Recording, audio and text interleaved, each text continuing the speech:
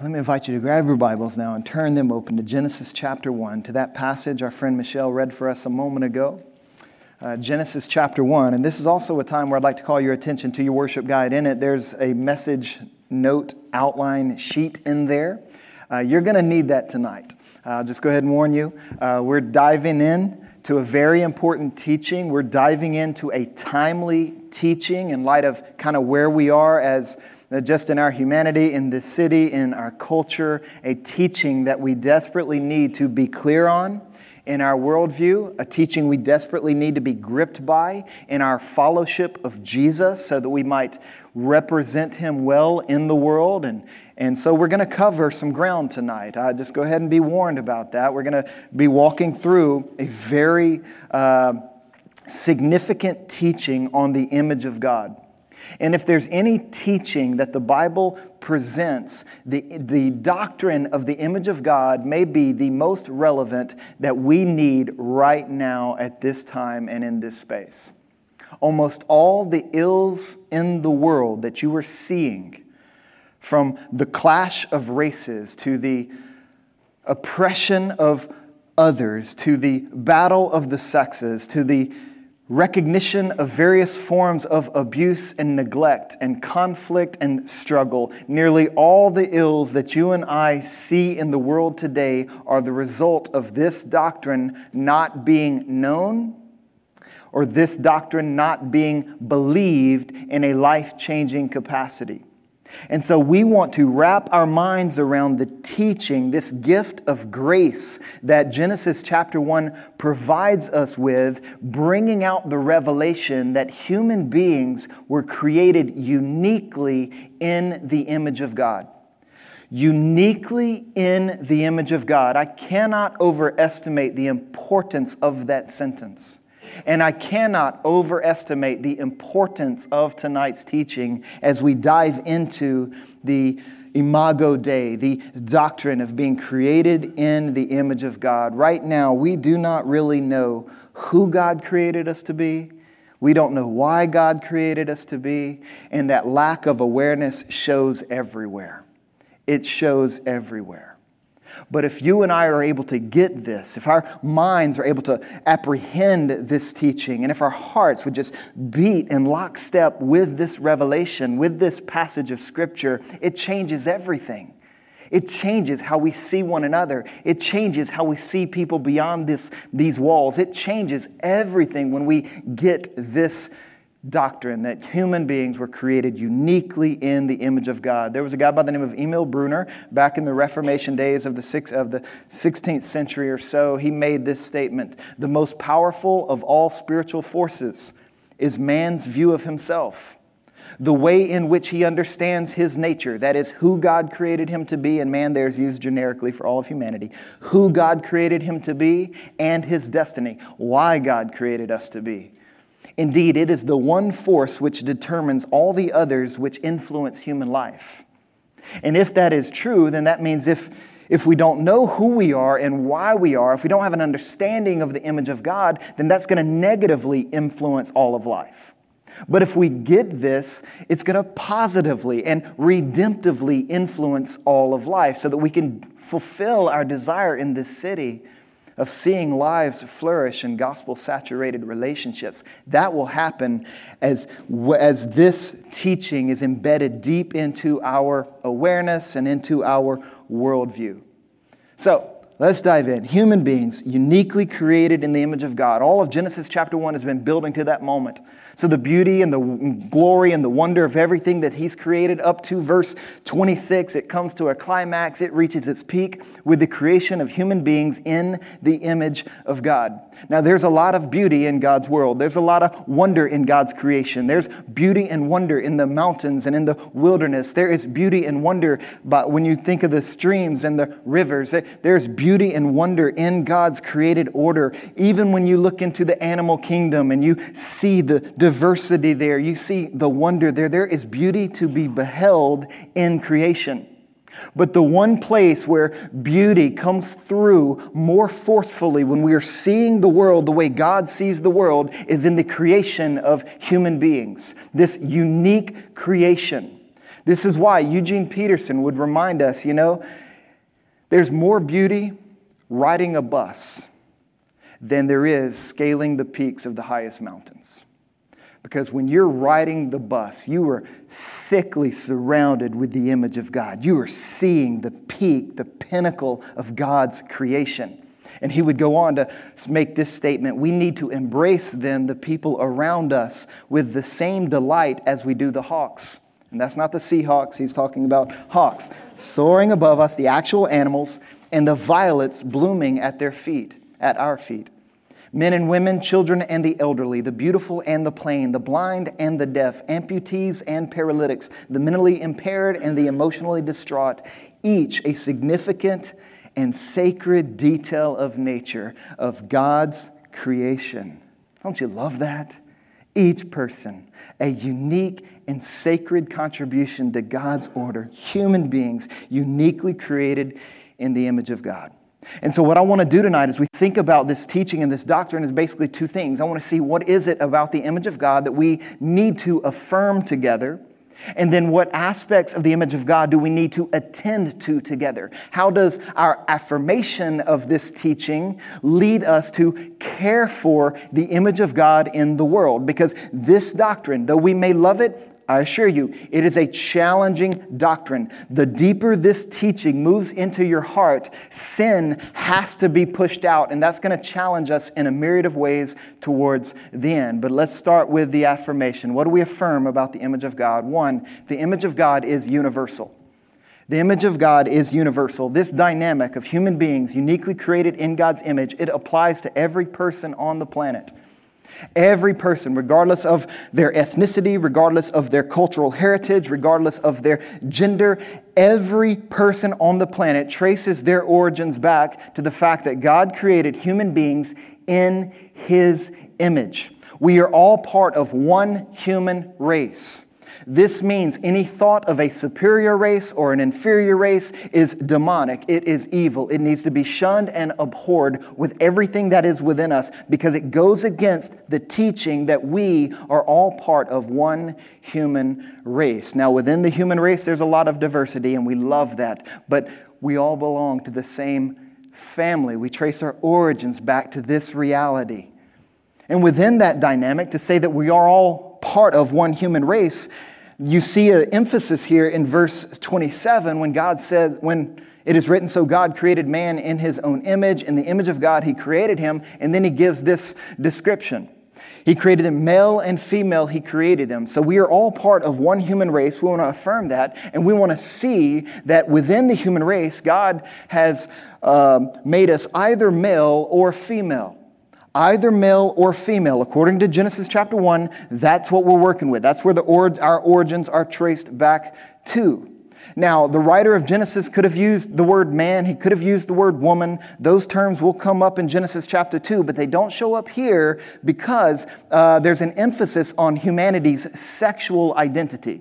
The words male and female refer to our sexual identification, that which we usually tie to gender and those types of things. And so we're being told here that we're all part of one human race. We were created either male or female. That's universal. That's what we want to affirm together. But then there's one other dynamic you see in this. Not only are we belong to the one human race, either male or female, existing in a beautiful complementary fashion with each other, we want to see how we are both material and immaterial. In other words, when God created us in His image, He gave us a physical body and He gave us a spirituality. He gave us a soul or a spirit that is unique, that is distinct to who we are, and it is true of every human being on the planet. We are both material and immaterial. We are physical and spiritual. Now, fleshing out the spiritual dynamic can be challenging because you wonder, well, does that refer to our soul or our spirit? Sometimes I read the New Testament and I see an emphasis on the soul. I see an emphasis on the spirit. Sometimes I see soul and spirit. What's the difference between the two? Honestly, don't really know. But the point is, we were created material and immaterial, that there is a spiritual dynamic to who we are as having been created in the image of God. You see this in Genesis chapter 2, verse 7.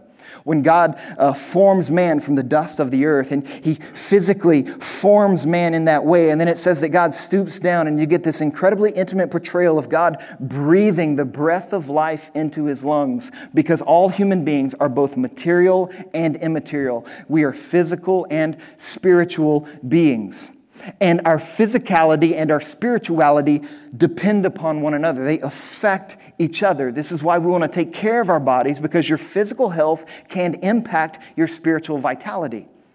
But if your physical health is declining, one of the good news of the gospel is that if your physical health is declining, your spiritual vitality continue to increase in light of the gospel, which we'll talk about here in a moment. So that's the first dynamic of this teaching that we want to affirm, that the image of God is universal. But not only is it universal, the image of God is purposeful.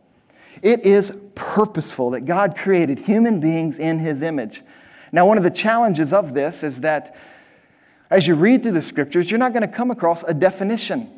You're not going to see the image of God defined in an explicit, outright kind of way. But what you're going to see as you read the scriptures, Genesis 1, Genesis 2, and even after the fall, you're going to see the image of God described. The image of God isn't defined in the Bible, but is described. You're going to see the image of God in action. You see it in action in Genesis chapter 2. You see it, even remnants of it, in action after the fall that you and I observe and interact with on a daily basis. But the place where you see in the scriptures most clearly the image of God in action is when Jesus steps onto the scene. This is why he's referred to as the one who is the image of the invisible God. That's where we and I look to see, oh, that's what it means to be created in God's image. That's what it means for the image of God to be refurnished and redeemed and restored within us. So I'm seeing it in action when I read about Jesus in the Gospels. So you have this purposeful dynamic, and so when you come back to Genesis chapter 1, there's a few clues that we get into the purpose of being created in the image of God. First of which is that you and I are designed to reflect God's glory. We are designed to reflect God's glory. That's part of the purpose of you and I being created in the image of God. It's not unlike... Well, let me hold that. If you jump over to Genesis chapter 5, verse 3, you see a description here of Adam, the first man, having a son. And listen to the language that is used to refer to the relationship Adam would share with his son. Genesis chapter 5, verse 3. When Adam had lived 130 years, he fathered a son, and in his own likeness, after his image. The same two words that show up in Genesis chapter 1.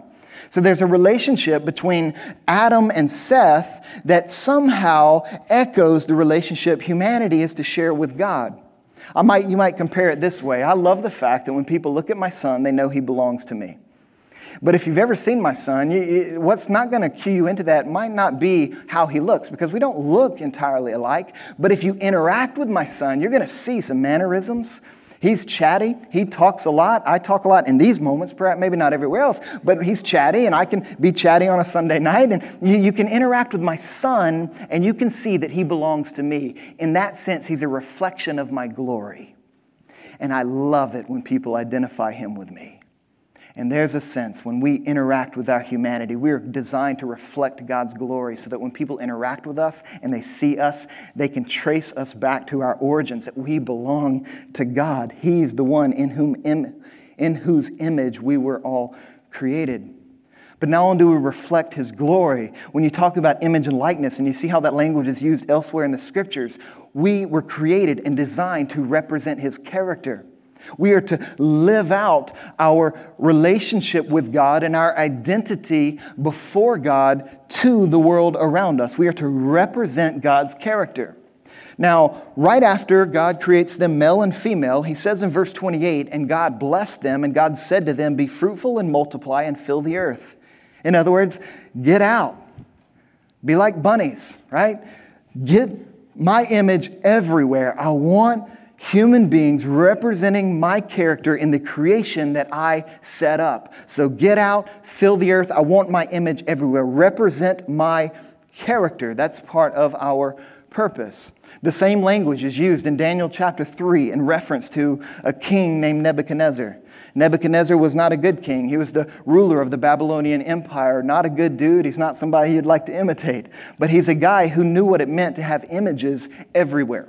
And so he would set up statues, and the same word for image was used for the statues he would set up throughout his reign and his rule to represent him to the people, so that wherever the people were, they could look at these images and be reminded, okay, who our ruler is, who's running this thing, and these images represented him to the people. Well, the same idea, but in a much better way.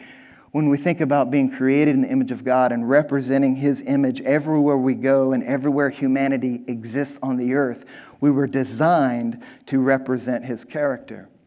But not only do you see reflection and representation in the language of image and likeness, you see this dynamic of ruling the earth. This is one of most of the astounding dynamics of being created in the image of God, that we were designed to rule the earth. That's what the language of dominion, exercising dominion, subduing the earth, that's what that language is coming back to. But if we're reflecting God's glory and representing His character, the way we're going to rule the earth is going to be in a loving, life flourishing for all kind of way. And this dynamic is what astounded the psalmist in Psalm 8. When he was thinking about being created in the image of God and what it meant to be entrusted with this responsibility to rule the earth unlike any other creature, it blew his mind. So Psalm chapter 8, check it out. This is what he says.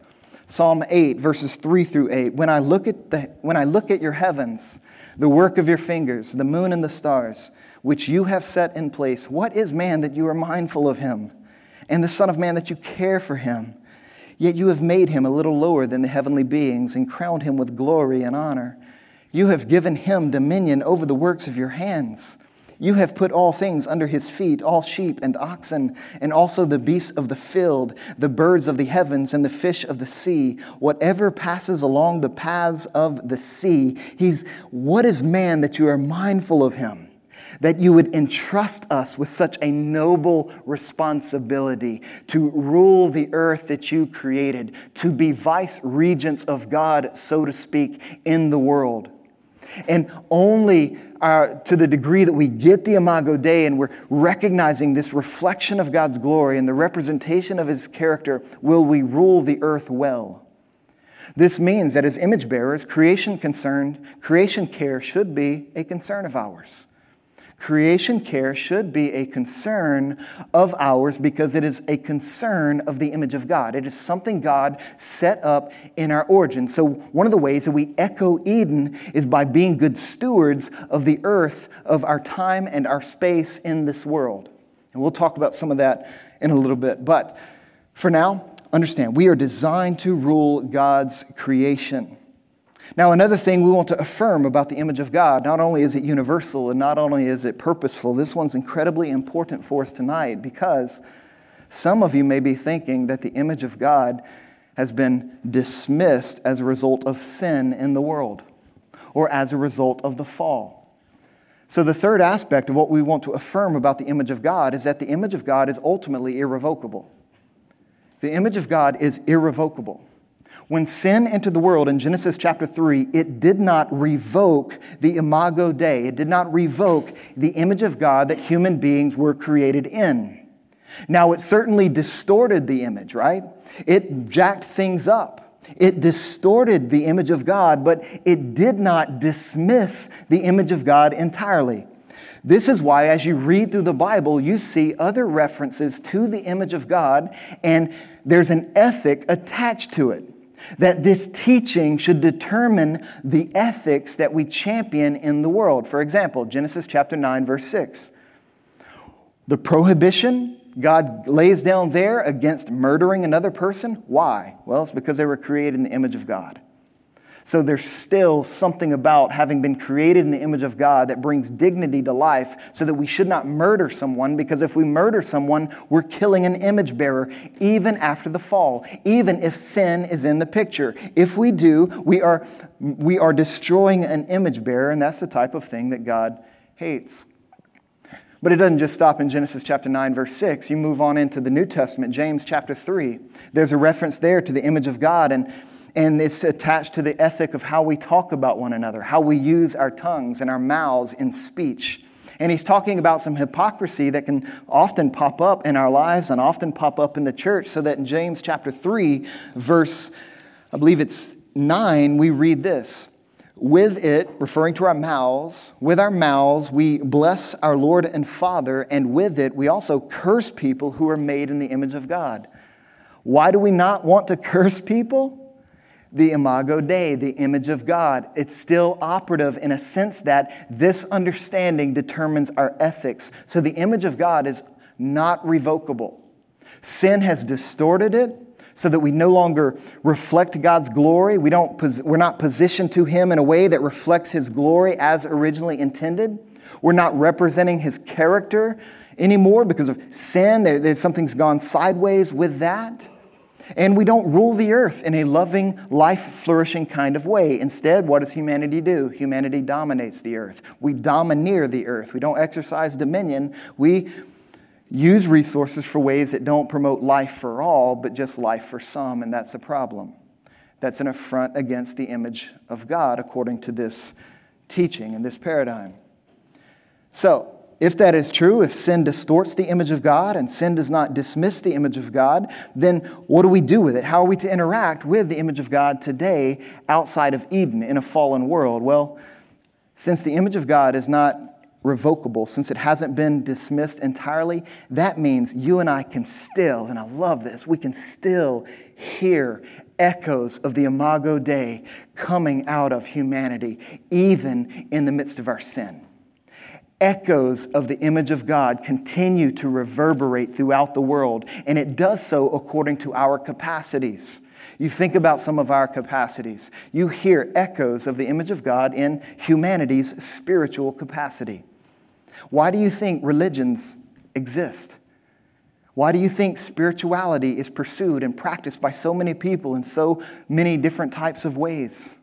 Well, it's because the image of God is still echoing forth. There is a God-shaped hole in our creation that says we were created as spiritual beings, and that spirituality is still expressing itself. Now, we know sin has distorted our spirituality so that we have things that God do not honor God, that don't point us to the Creator and don't come to the Creator through the Christ, as we'll talk about in a moment. But anytime you see somebody exercising or participating in religion or a form of spirituality, that is an echo of the image of God. That is an aspect of who we were originally intended to be, even if it's been distorted by sin and confusion and deception in the world that is. But not only do you hear echoes of the image of God in our spiritual capacities, you hear it in our emotional, our moral sensitivities as well. Our moral sensitivities, there's a sense in every human being that knows that there is something called right and that there is something called wrong. Now, we might not know exactly what is right and what is wrong, but there's a sensibility within us that suggests and that echoes forth something's right, something's wrong. Where do you think our sense of justice comes from? Where do you think our recognition of injustice and oppression and how much a wide swath of humanity hates that and speaks out against that? Well, it's the echo of the imago Dei in fallen humanity, moral sensitivities.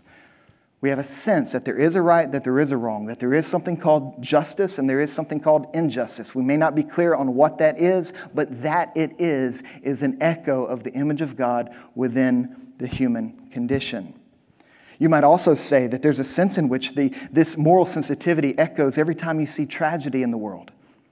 When a flood strikes Houston, Texas, or an earthquake hits Mexico, it's not just Christians who stand up and go to action. Now, the churches usually in those situations lead the charge. That's fairly clear statistically. But there's a wide swath of humanity that says we must do something to help people who are hurting, help people who are suffering in those situations. And what's going on there is the echo of the image of God. We're not paying attention to the news after an earthquake to find out the body count of pets in Mexico. Because we know instinctively that human life is precious, that human life has as a distinct priority in the created order. So what are we paying attention to? Well, we're paying attention to the body count of human beings. And our heart goes out in those moments. We hurt for those moments because we understand that is the image of God suffering and hurting in those natural disasters. And so we want to do something about it and rally to help. What is that? It's the echo of the image of God in humanity. But not only do you see it in our moral capacities, you see it in our mental capacities as well. The fact that human beings can think abstract thoughts. No other creature on the planet can do that. Your dog may be smart, but he's not that smart, right?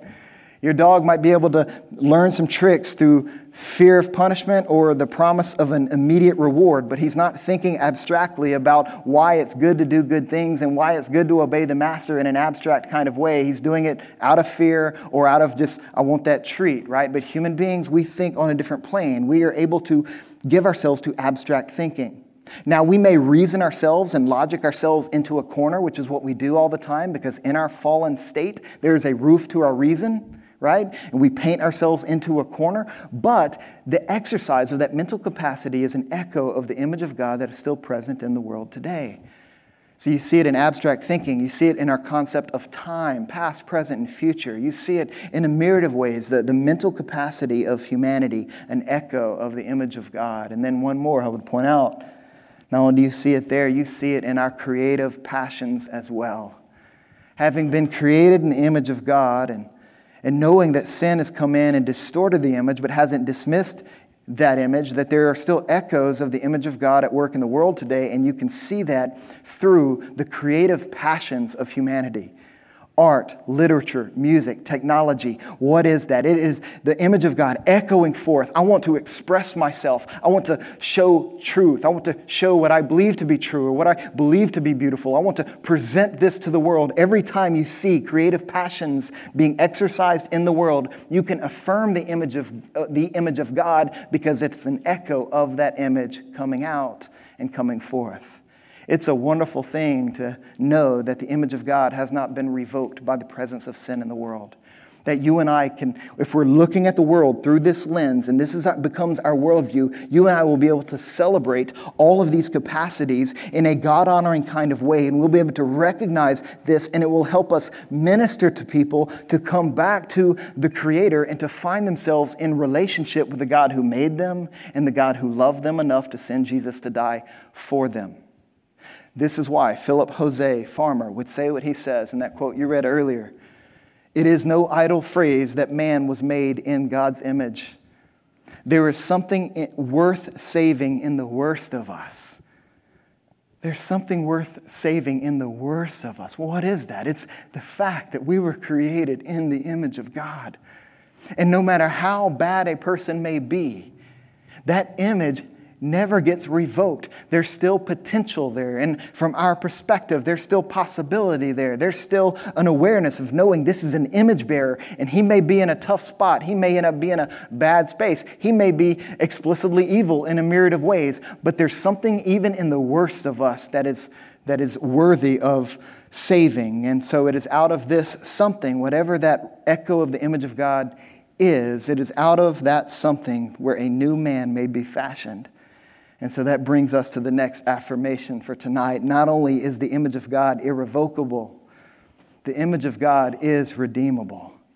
And this is where we're banking our hope, right? This is where we're impressing our lives, that the image of God is redeemable. In fact, that is the goal of the gospel. So that when God would send his son Jesus into the world, he would come to do that for us, to redeem the Imago Dei, to redeem us and to reshape us into the image that we were originally created, and even more so, you'll see in a moment. But Jesus steps in, and in Colossians chapter 1, verse 15 would say that he is the image of the invisible God. You want to see what it means to be created in God's image? Look to Jesus. See how he reflects God's glory. See how he represents God's character. See how he exercises his dominion and subdues the earth. What's he doing? He's walking on water. He's healing the sick. He's doing these incredible things as the perfect image bearer of God to ever step into the world. Hebrews chapter 1, verse 3 would say a very similar thing, that Jesus is the radiance of the glory of God and the exact imprint of his nature. In other words, Jesus is our blueprint. You want to know what the image of God looks like in action? Look to Jesus. He's our blueprint. He's our model. He's the manifestation of who we were originally created and intended to be in terms of the image aspects. And so in salvation, the image of God, and if we come to this Jesus, The image of God is what he's targeting. It's the image of God that Jesus is seeking to redeem and to restore and to bring out. I'll show you in a couple of ways. Colossians chapter 3, verse 10. When you become a follower of Jesus and the gospel begins to produce change in you, you step into relationship with Jesus. We're told to put on the new self, which is being renewed in knowledge after the image of its creator. That which was lost at the fall is now being renewed. Ephesians chapter 4, verse 24, put on the new self created after the likeness of God and in true righteousness and holiness. Put on the new self, created after the likeness of God. Let the image of God be renewed and restored within you. That's what salvation is all about. The image of God is redeemable. That's why Jesus came. That's why he lived and he died and he rose again to recreate us, to bring us back and even beyond, so to speak, to who we were designed to be. And so we look to Jesus, and you might think, okay, well, if that's true, if he is this and he wants to do this in us, how does that happen? How do we move from who he is to what he wants to do? How does that happen? Well, we're told in 2 Corinthians chapter 3, verse 18. Let me lay this out as an example. 2 Corinthians chapter 3, verse 18. And we all with unveiled face. In other words, in that passage, that unveiled face is a reference to unbelief. That it's a reference to being deceived. But now he's saying that veil has been removed. We now have an unveiled face. We now can believe. We can see the beauty of God in Jesus. And this is what goes down. He says, now with unveiled face, our eyes are open. The veil of unbelief has been removed. Beholding the glory of the Lord, are being transformed into the same image from one degree of glory to another. So how does it happen? You behold the glory of God in the person of Jesus. You behold the character of God in the death and resurrection of Jesus. You behold the glory of God in Jesus' authority over all things and his promise to come back and to recreate everything, ushering in a new heavens and a new earth. What that means, we look to Jesus in faith. And when we are turning our attention to Jesus in faith, our lives begin to change. The glory of God begins to bounce off of us the way the light bounces off the moon, the light of the sun bounces off the moon. His character begins to be reshaped in us as we learn more about Jesus and we commune with Jesus and we study the scriptures about Jesus. Our character becomes changed so that we're now representing God's character in the world that he created, and we're moving towards this rulership, so that we begin to rule the earth, so to speak, in a loving, redemptive kind of way. So the image of God is redeemable, and that redemption comes by looking to Jesus, looking to Jesus, looking to Jesus. That's what we do. But there's one other dynamic that I just want to tickle your fancy with tonight, and that's this dynamic that not only is the image of God redeemable, the image of God, in light of the gospel, is actually surpassable. And here's what I mean by that. In salvation, when you step into Jesus and he begins to change your life, you and I are not simply being restored to our pre-fallen condition. What Jesus is doing in us is going to surpass who we were in Eden. We are new creations having been recreated. You see this hinted at in a variety of places in the scriptures. Romans chapter 6, for example, where sin abounds, grace does much more. There's a sense in which a diamond shines more brightly against a dark backdrop, right? So there's something coming out of the fallen created humanity, our fallenness. There's a redemption coming that's going to outshine the splendor that was had by Adam in Eden. It's a mind-blowing thing, but this is what Isaac Watts, the author of Amazing Grace, is getting after when he wrote these words. He says, in Jesus, or in Christ, the tribes of Adam boast more blessings than their father lost. We have more blessings coming to us in our being recreated in the image of Christ than Adam had in his original creation. What are some of those blessings? Well, some of those blessings take the form of forgiveness. Knowing that when we go to heaven, we're going to be with a God who forgave us. That's a blessing that surpasses who Adam was in Eden. It means thinking about mercy. When we are in the new heavens and the new earth, and we are being in our the image of God is being surpassed, so to speak, there's an awareness of the mercy of God that Adam did not know in Eden, but you and I now know because of the death and resurrection of Jesus, that God had mercy on us. Despite our sin, He still sent Jesus to redeem us and to restore us and to make all things new. That's mercy. That's grace. That's life-changing. The image of God is actually surpassed in Christ than it was in Adam. And that's something you and I can dream about and sink into as we consider the weight of that. So those are truths that we want to affirm about the image of God in the life of our church. And as we continue to live our lives in the world that is, being renewed in the image of Christ, being redeemed and restored, there's a sense in which this teaching has to bear some weight on how we interact with the world that is. So we don't just want to affirm the image of God, we want to attend to the image of God. And so I want to lay out, in light of this teaching, what are some things that you and I should attend to in light of the fact that human beings are created uniquely in the image of God. And so you'll see in your notes on the back sheet, there's several statements there, and I won't spend as much time on all of these, but I want to dive into a couple of them. First, we want to affirm. This means that we, as a church, anyone identifying with our community, we are going to affirm human dignity despite human depravity. We're going to affirm human dignity despite human depravity. In order to do that, that means we are going to apply our value of life to all of life. Our value of life must be applied to all of life, meaning from the womb and hospice care, meaning those who are healthy, those who are unhealthy, meaning those who we might consider good and those that we might consider bad. We're going to apply our value of life to all of life, to everyone around us. We're going to talk about abortion, but we're not just going to talk about abortion. We're going to talk about orphans. We're not just going to talk about orphans. We're going to talk about widows. We're not just going to talk about widows. The image of God impresses upon us a comprehensive ethic for life. And so we want to apply our value of life to all of life. And I hope and pray that you would join me in figuring out how we're to do that as a church together in that direction. But not only do we want to apply our value of life to all of life, we want to, in light of this, affirm human dignity despite human depravity. We're going to aid those in need.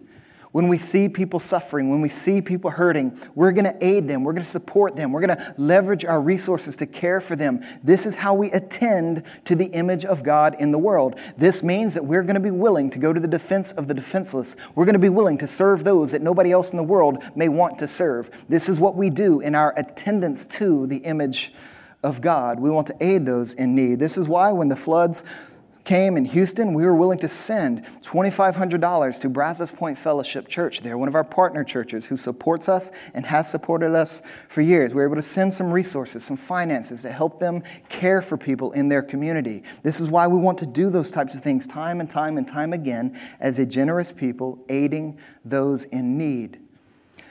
But in saying that, I don't want to give the impression that we're going to leapfrog the needs in our city to find needs around the world. There's a lot of needs. There's a lot of hurts in our city that we want to aid, that we want to go to bat for. And there are disciples in our church doing that in some incredibly sacrificial and some incredibly dignifying ways. And it's a privilege from my perspective to see.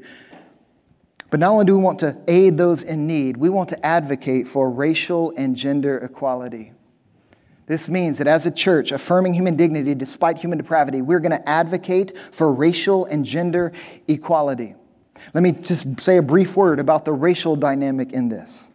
This means that if you are an ethnic majority like me in this country, it is incumbent upon us to seek understanding of ethnic minorities and their experience in this culture.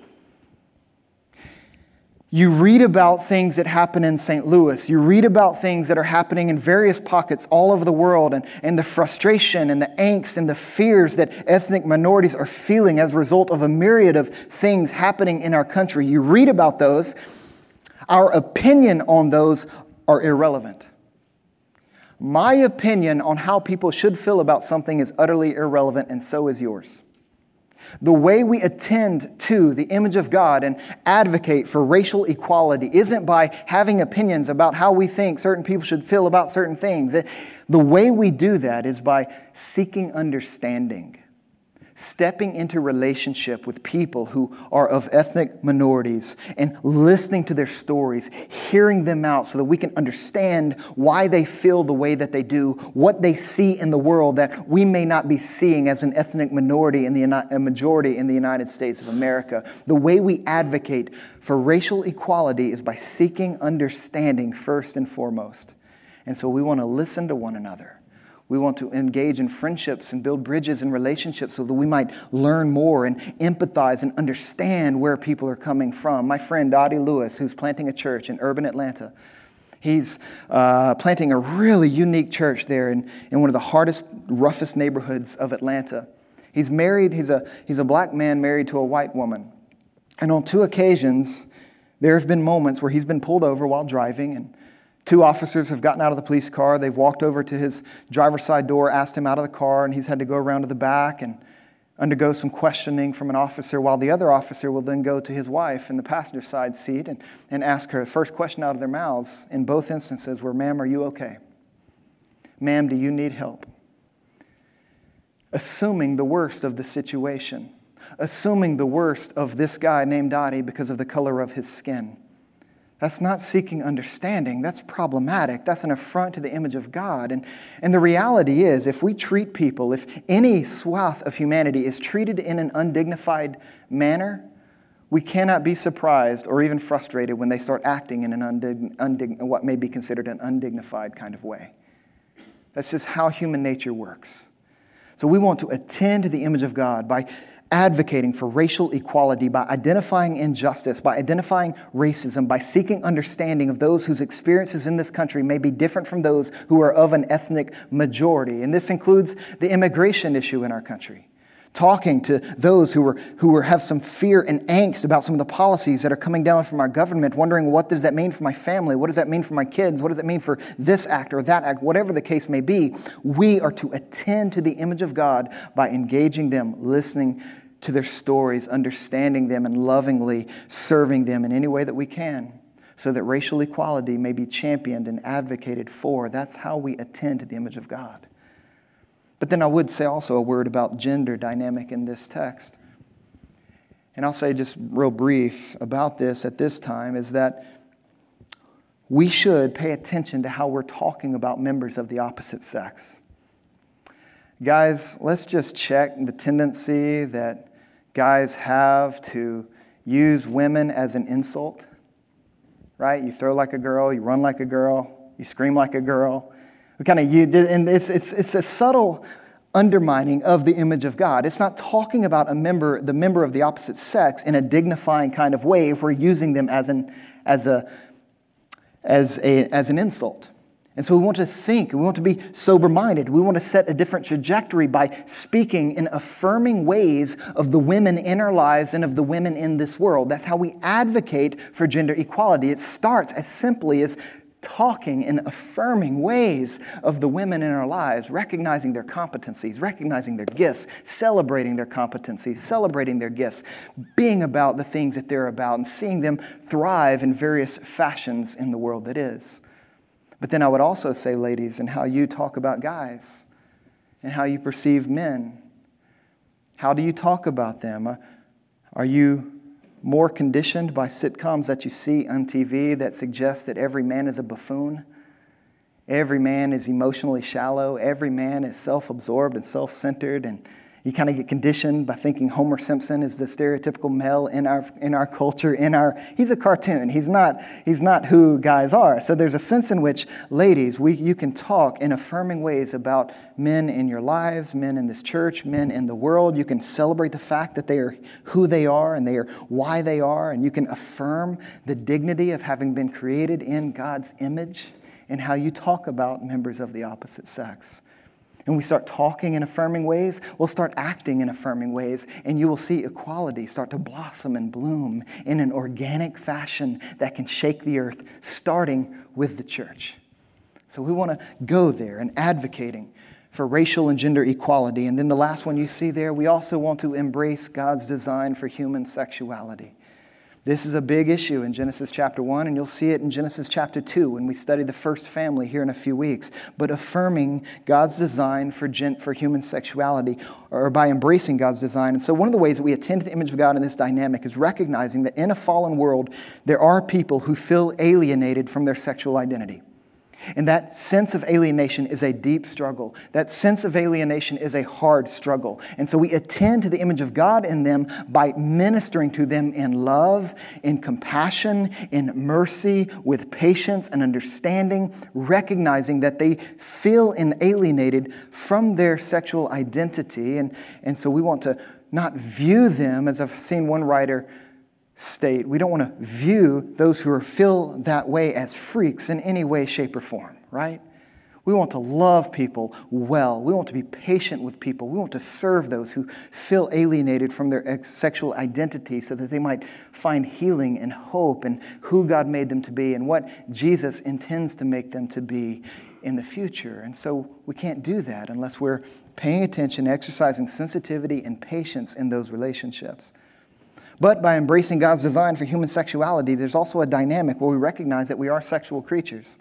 That God created sex, He designed sex, it has a life-flourishing purpose to it. It is a good gift from God. And so we want to embrace that as well. And so we want to talk about ethics for that as it relates to what the Scripture teaches and who God created us to be.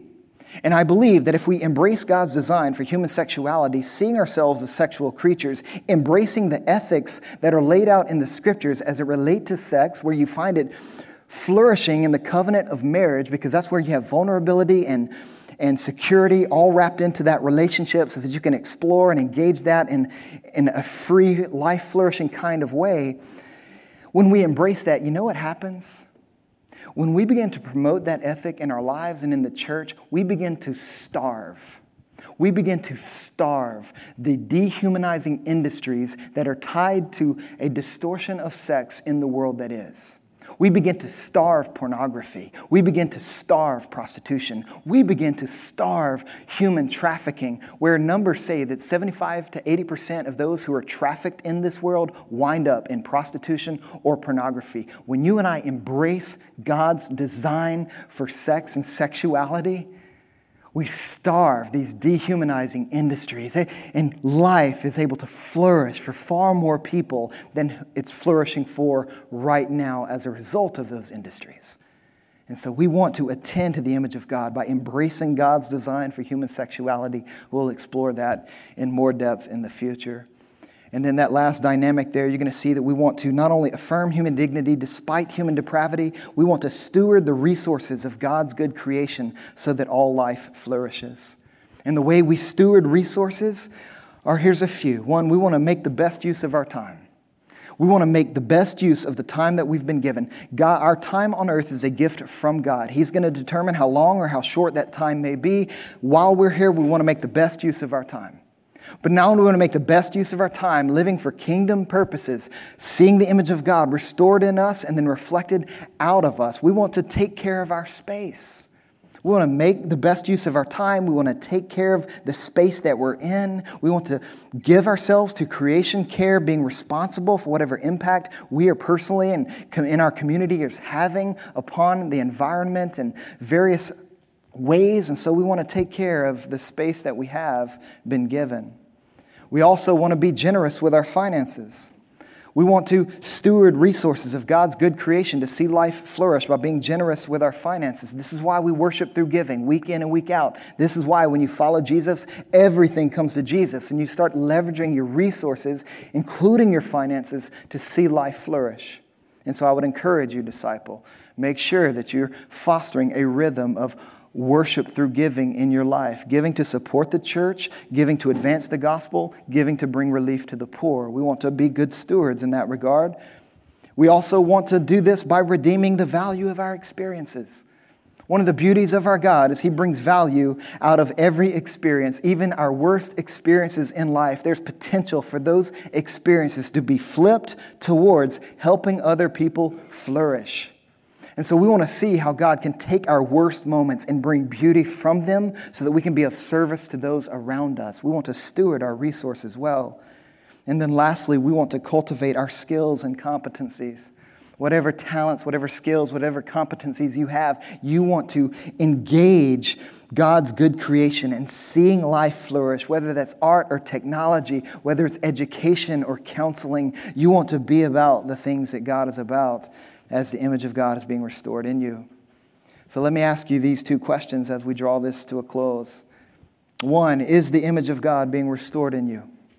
Do you have a relationship with Jesus? Are you beholding the glory of God in the person and work of Jesus? And is that bouncing off of you? Is the image of God being restored in you? And then secondly, how are you attending to the image of God with the life that you've been given? How are you affirming the Imago Dei, and how are you attending to it? That's the question we want to pray through as a church, and let's do that now. God, would you help us as we process these truths? God, I recognize that there's a lot in this, and we're going to need your Spirit's help to process and to think and to dialogue and to explore and to be empowered to affirm the image of God and to attend to the image of God. Would you give us grace to do that well as those who are being renewed day in and day out into the image of Christ? God, would you let that be so? In Jesus' name, amen.